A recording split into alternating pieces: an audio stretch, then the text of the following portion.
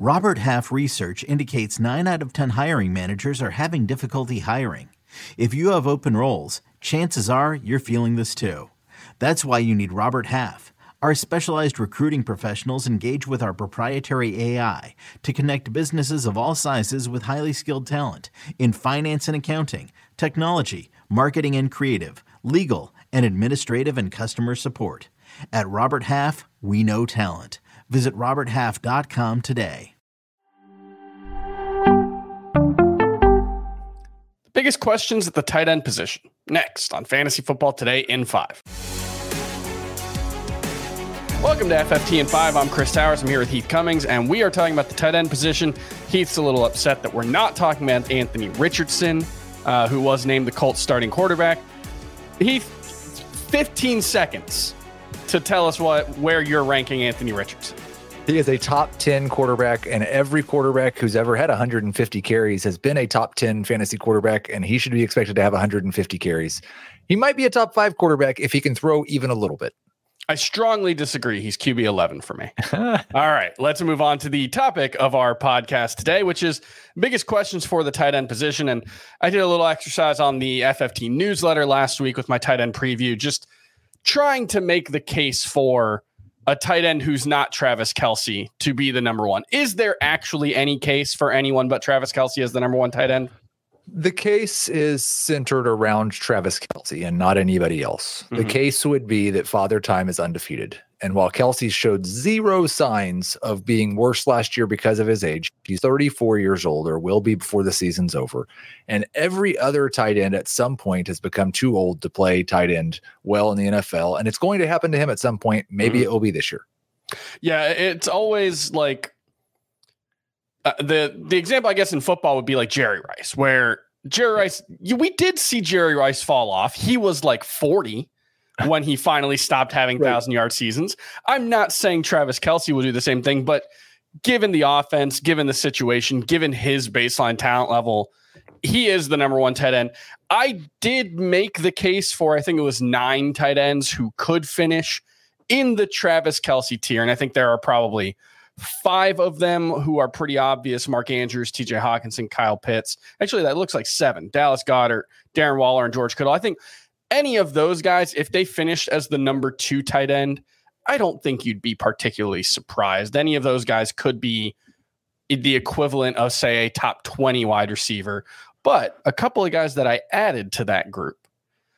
Is this the year rookie tight ends actually matter in fantasy? Historically, rookie tight ends have taken a very long time to get going, and it makes sense. They're effectively learning 2 positions at the NFL level. But Dalton Kincaid doesn't really sound like he's playing a lot of tight end. Doesn't really sound like the Bills are going to be asking him to do much blocking. He did line up in line. He's the top tight end taken in the NFL draft. Presumably the top rookie tight end for you, right?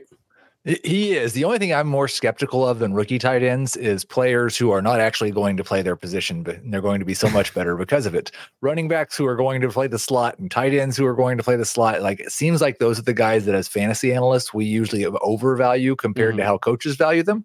But I think if you think that Pat Freiermuth and Kyle Pitts mattered 2 years ago, then there is a chance that 2 of these guys, and I would suggest Dalton Kincaid and Sam Laporta are the 2 most likely, could matter in that vein. I would expect Kincaid is certainly going to have some weeks where he matters from a fantasy perspective. I have not found myself drafting him still very often. I'd much rather take a chance on a David Njoku in round 9 or 10.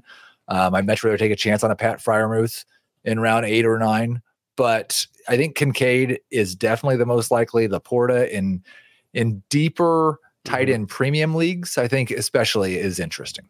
Yeah, I'll also throw out Luke Musgrave, who kind of has a similar case as Sam Laporta, and it's just he's locked in as the starter already, it looks like, from how the Packers used Luke Musgrave, their second-round pick, in the preseason. It looks like they're just going to throw all the young guys out there, and he's one of them. He's going to have a big role.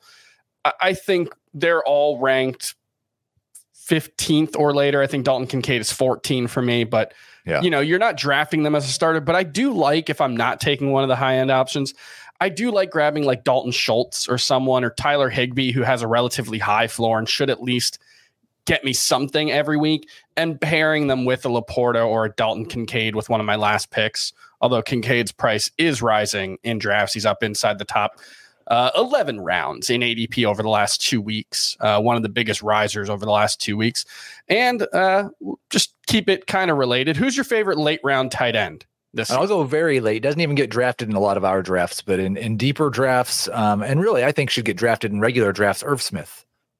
Sure. The post-hype sleeper, now paired up with Joe Burrow. He's going to fill that Hayden Hurst role, and Hurst saw about 5 targets per game last year. If you get 5 targets per game from Joe Burrow, there's a chance you have one of those weird seasons where you have a 7% touchdown rate, 700 yards, 8 touchdowns, and you finish as a top 10 tight end. I like Irv Smith, and I think let's give him a chance to start the season. Pair him with one of those rookies. I like another similar case, Jake Ferguson from the Cowboys. It's just Cowboys throw the ball to their tight ends a ton. Dak Prescott historically has. He's the clear starter for the Cowboys right now over rookie Luke Schoonmaker, whose training camp got off to a delay. And then let's throw Zach Ertz out there. Yeah. He's a boring option, but he's been very productive since he got to Arizona. They've thrown the ball to him a lot. He was activated from the PUP list the other day, so he's going to be back from that torn ACL. Couple of late round guys, probably pretty boring, but could be useful for fantasy this season. If you're looking at the late round tight ends, that's usually what you're hoping for. So that's going to do it for FFT and 5. We'll see you tomorrow.